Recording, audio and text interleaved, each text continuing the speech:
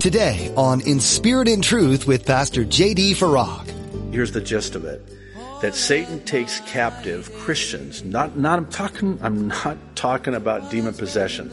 A Christian cannot be demon possessed.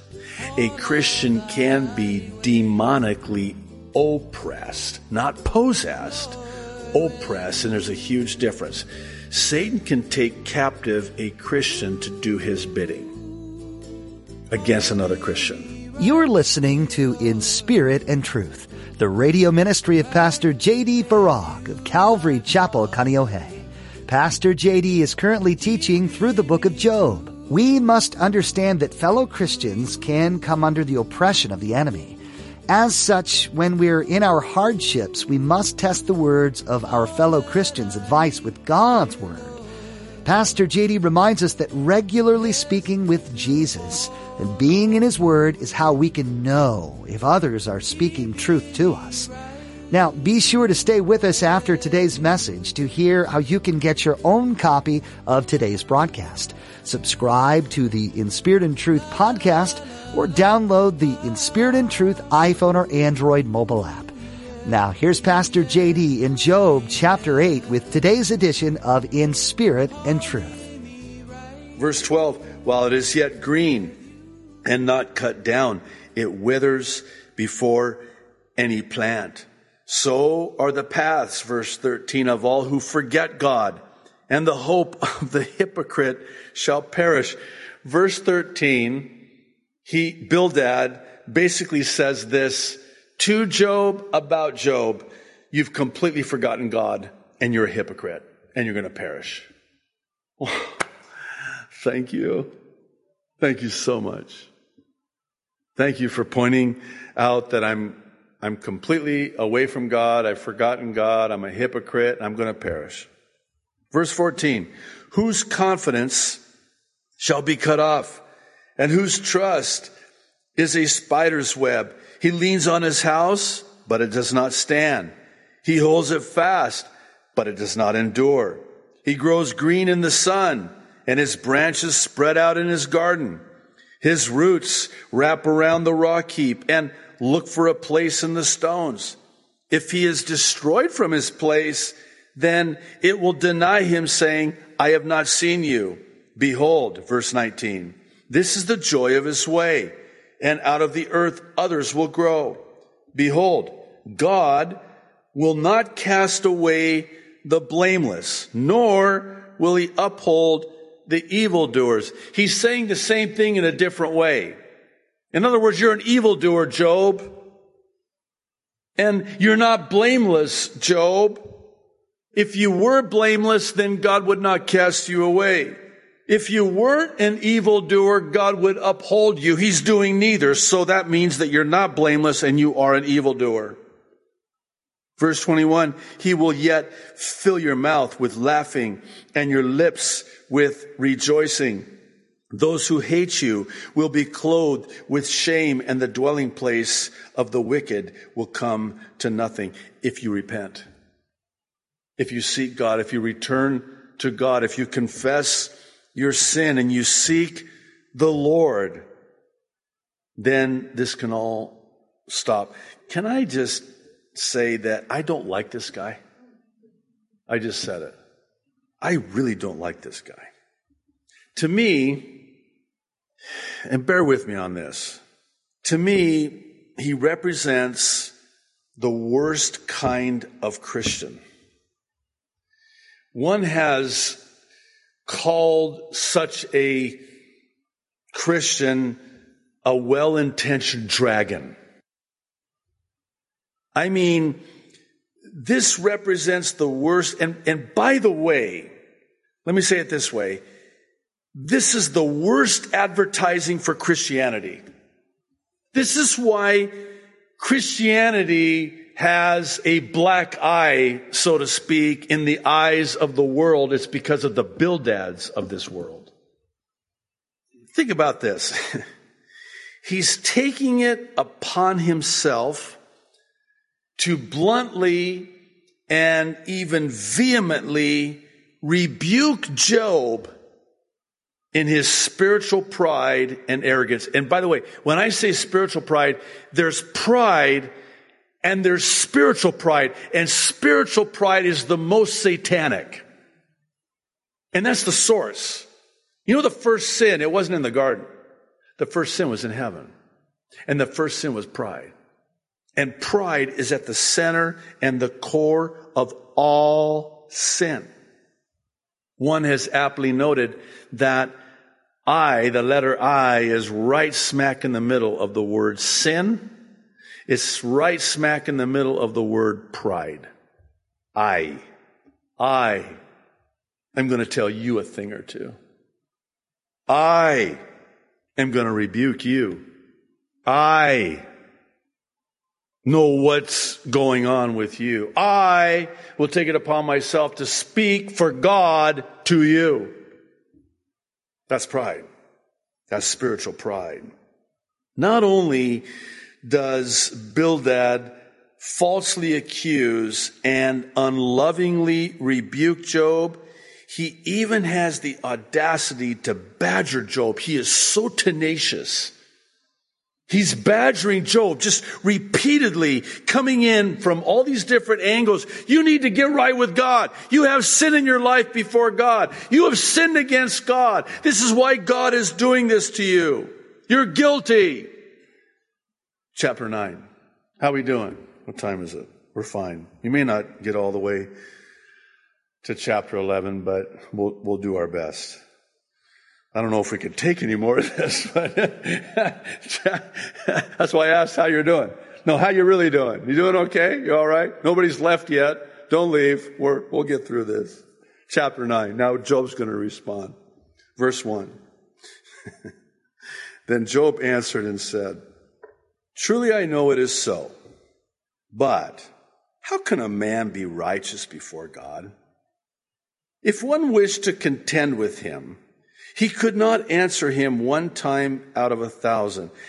I love this. This speaks to the character, the godly character, and the righteousness of this man, Job. What Job doesn't do is he doesn't come back at Bildad and just get up in his grill. I would have. Oh, man.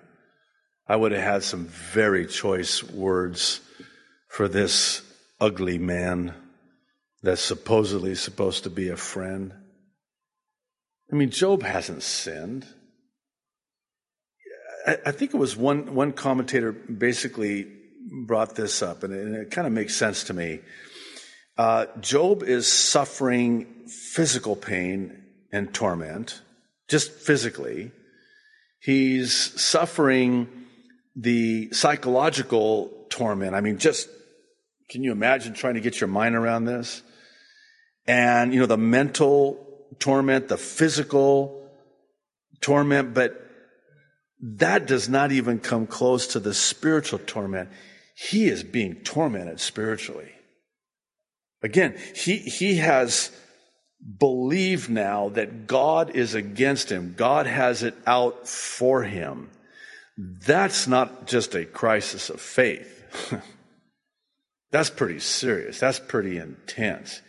And then for his friends to just pile on and say, yeah, God does have it out for you, and we know why.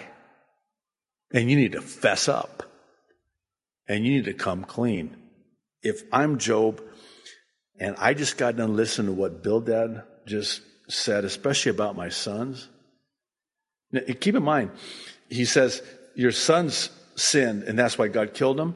Remember now, we were told in chapter 1 that Job would actually offer sacrifices for his sons. And this is pre-law.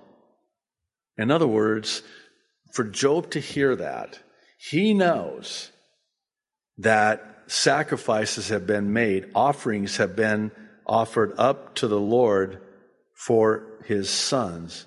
So that can't be true. But let me I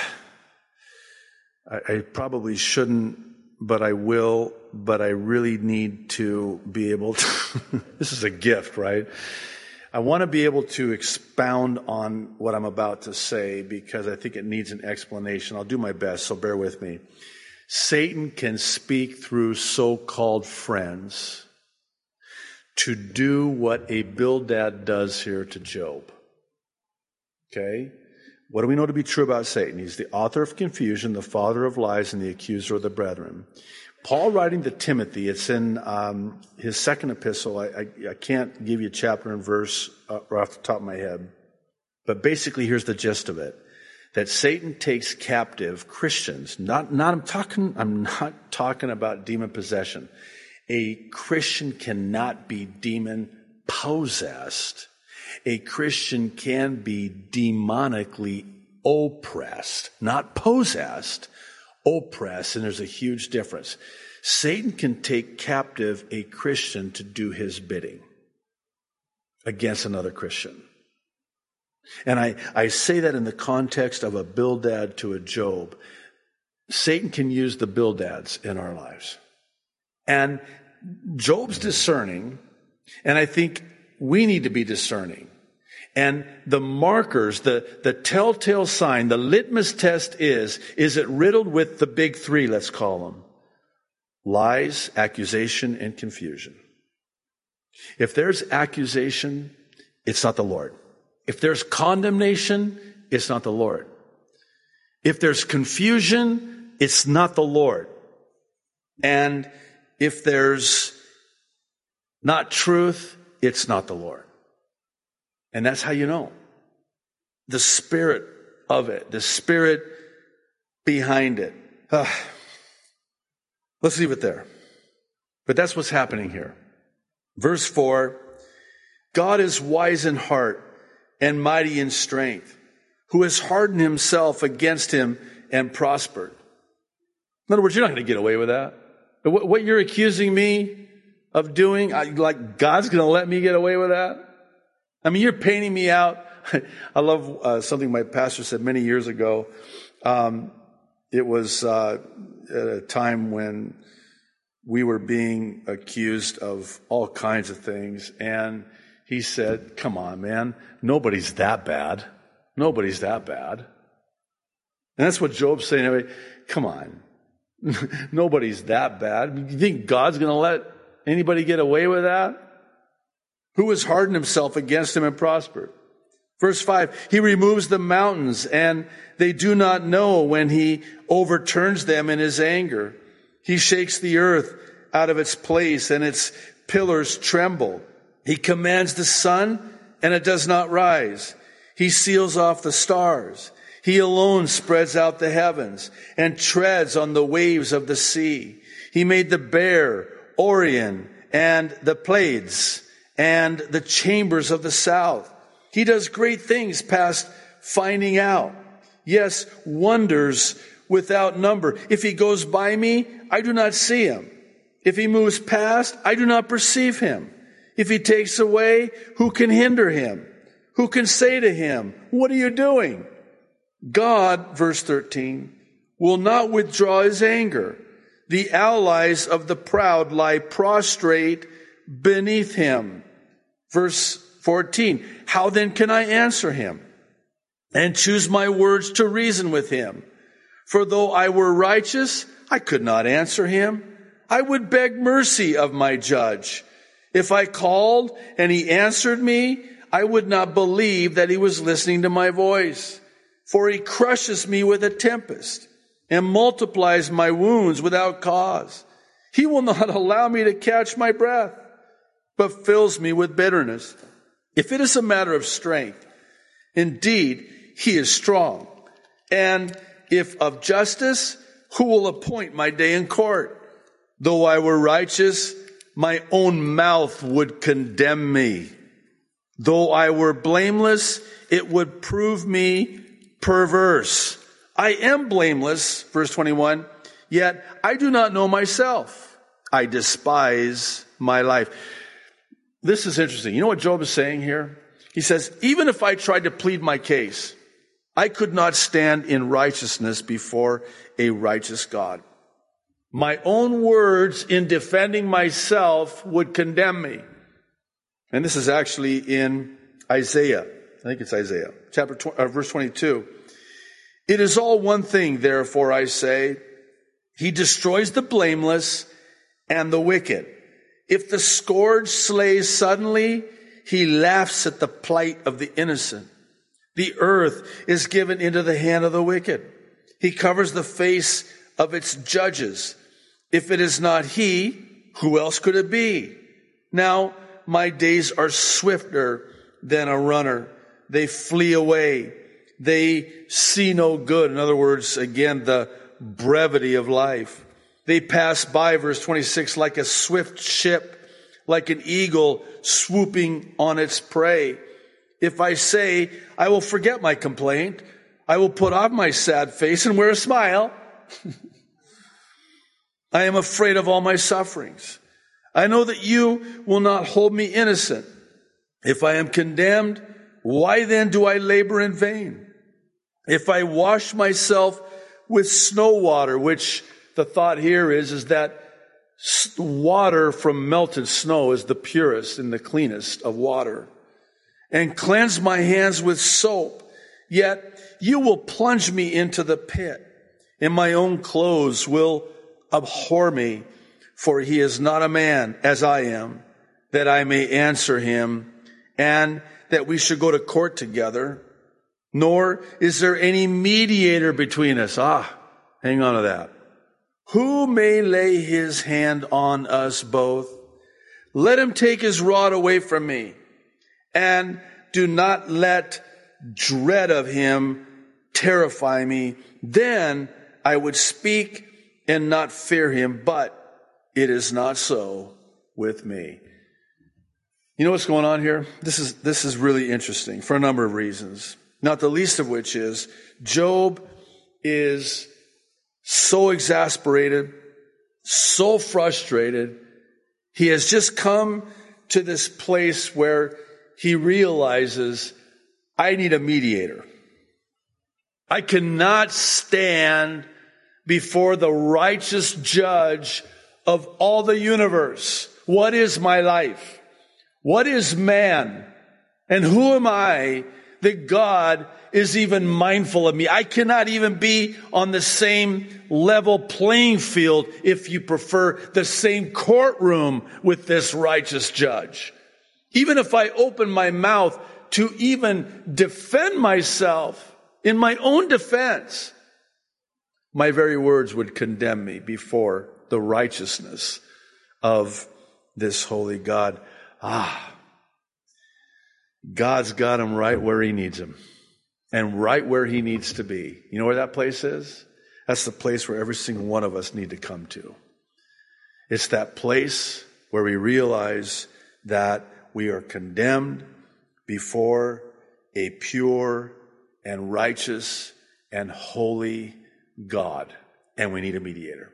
And you know who the mediator is? The mediator is Jesus the Christ.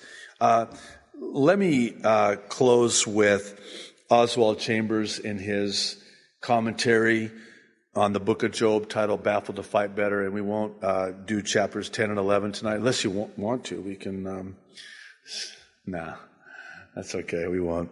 So, listen to what Chambers has to say. He said, Job is giving expression to a new conception of God. His hope is that an umpire will arise who will not only justify God, but also justify him. Think about that.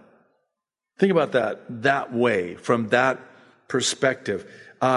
It's like God's on trial here a little bit too, right? And this mediator is going to bring about a just verdict, if you will.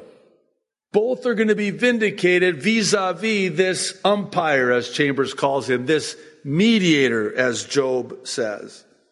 Listen to what he says. It was grief that brought Job to this place, and grief is the only thing that will. Joy does not.